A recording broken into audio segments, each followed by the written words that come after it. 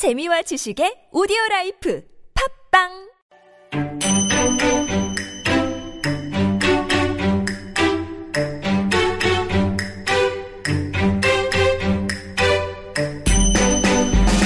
Doctor, I think I have the foot and mouth disease. Ooh, you should probably stop biting your toenails then. Can I get a new doctor for Medical Tidbits?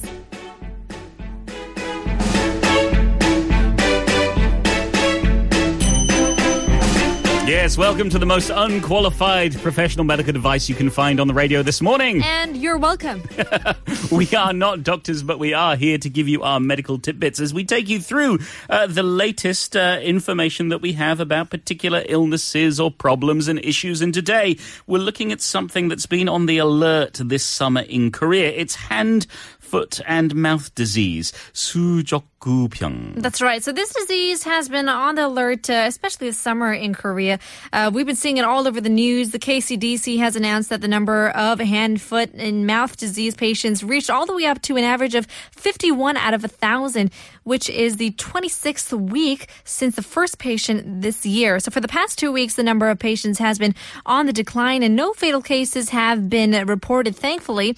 Although medical experts believe the worst has gone, we should stay cautious until the end of summer because you know what they say, once you start lagging and you say, oh, it's okay, then it comes back. Absolutely. So you have to be careful. Let us explain what exactly it is. I knew it as just foot and mouth disease when I was growing up, but here we call it hand, foot and mouth disease. It's a common viral illness.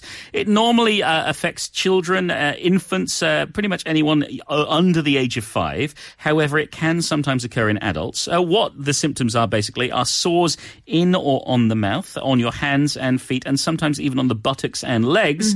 And these sores can sometimes be painful. Hand, foot and mouth disease will appear often during the summer and fall, but it can happen pretty much any time of year. Sure, they kind of look like, I guess it was my fault to look at pictures. I mean, it's not a pretty sight. Well, it's good to stay informed, though. Sure, some can be quite mild, kind of looking like pimple, maybe psoriasis, things like that. They can get quite severe, going up to the roof of your mouth, around your gums. Absolutely.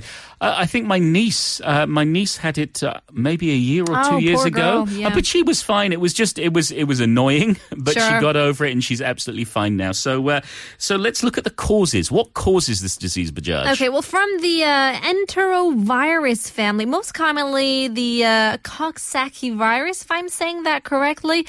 These viruses can spread from person to person through direct contact with unwashed hands or surfaces contaminated, maybe even with feces. So it can also be transmitted through contact with infected person's saliva, some stool, or respiratory secretions as well. So you might want to be careful getting your manicures done or your pedicures done and things like that. So some symptoms. Yes. Well, it just looks bad. I mean, you could probably imagine it'll develop around 3 to 7 days after the initial infection. And then patients experience a bit of fever, poor appetite, sometimes a sore throat, headache, always irritable, painful red blisters around the mouth, maybe inside the mouth, red rash type on the hands and soles of the feet. And then you'll also get maybe a fever and a sore throat. Those are often the first symptoms to show up, and then the blisters and the rashes show up a couple of days after that. Now, when we look at who is at most risk of this disease, it's going to be young kids, especially if they're attending daycare or school, because viruses can spread quickly in those sort of facilities where you have lots of kids all together.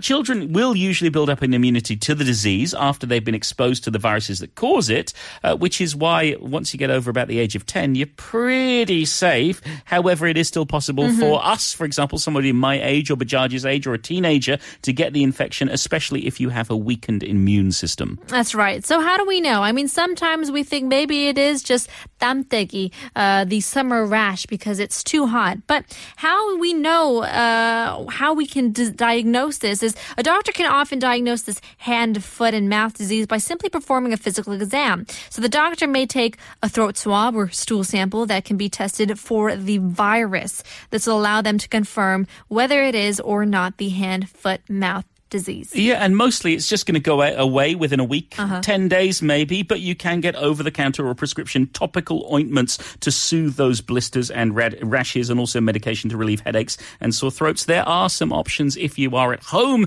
and you want to get into the fridge. A popsicle, ice cream, sherbet are really good, cold beverages as well, but you best stay away from lemons and oranges, limes, any citrus fruits, fruit drinks and soda, and spicy or salty foods. Well, I think one thing that everybody could say is every remedy, it would be swishing some warm salt water around in the mouth. It relieves the pain. It kind of sometimes will have that stinging sensation, but a good one. It feels like, ooh, I'm cleaning all over my mouth, all my gums. And cleaning is the answer to prevention. Right. Keep clean, wash your hands. That is the best defense. Teach your kids how to wash their hands properly with hot water and soap, and also to do it before you eat, when you're out in public. Just keep clean and you should be okay. So be careful out there. If your child does have hand, foot and mouth disease, don't worry. Just get them to the doctor and hopefully they'll be okay within 7 to 10 days. That's right. And it won't be too much of a bad day if they do. Here's Daniel Powter.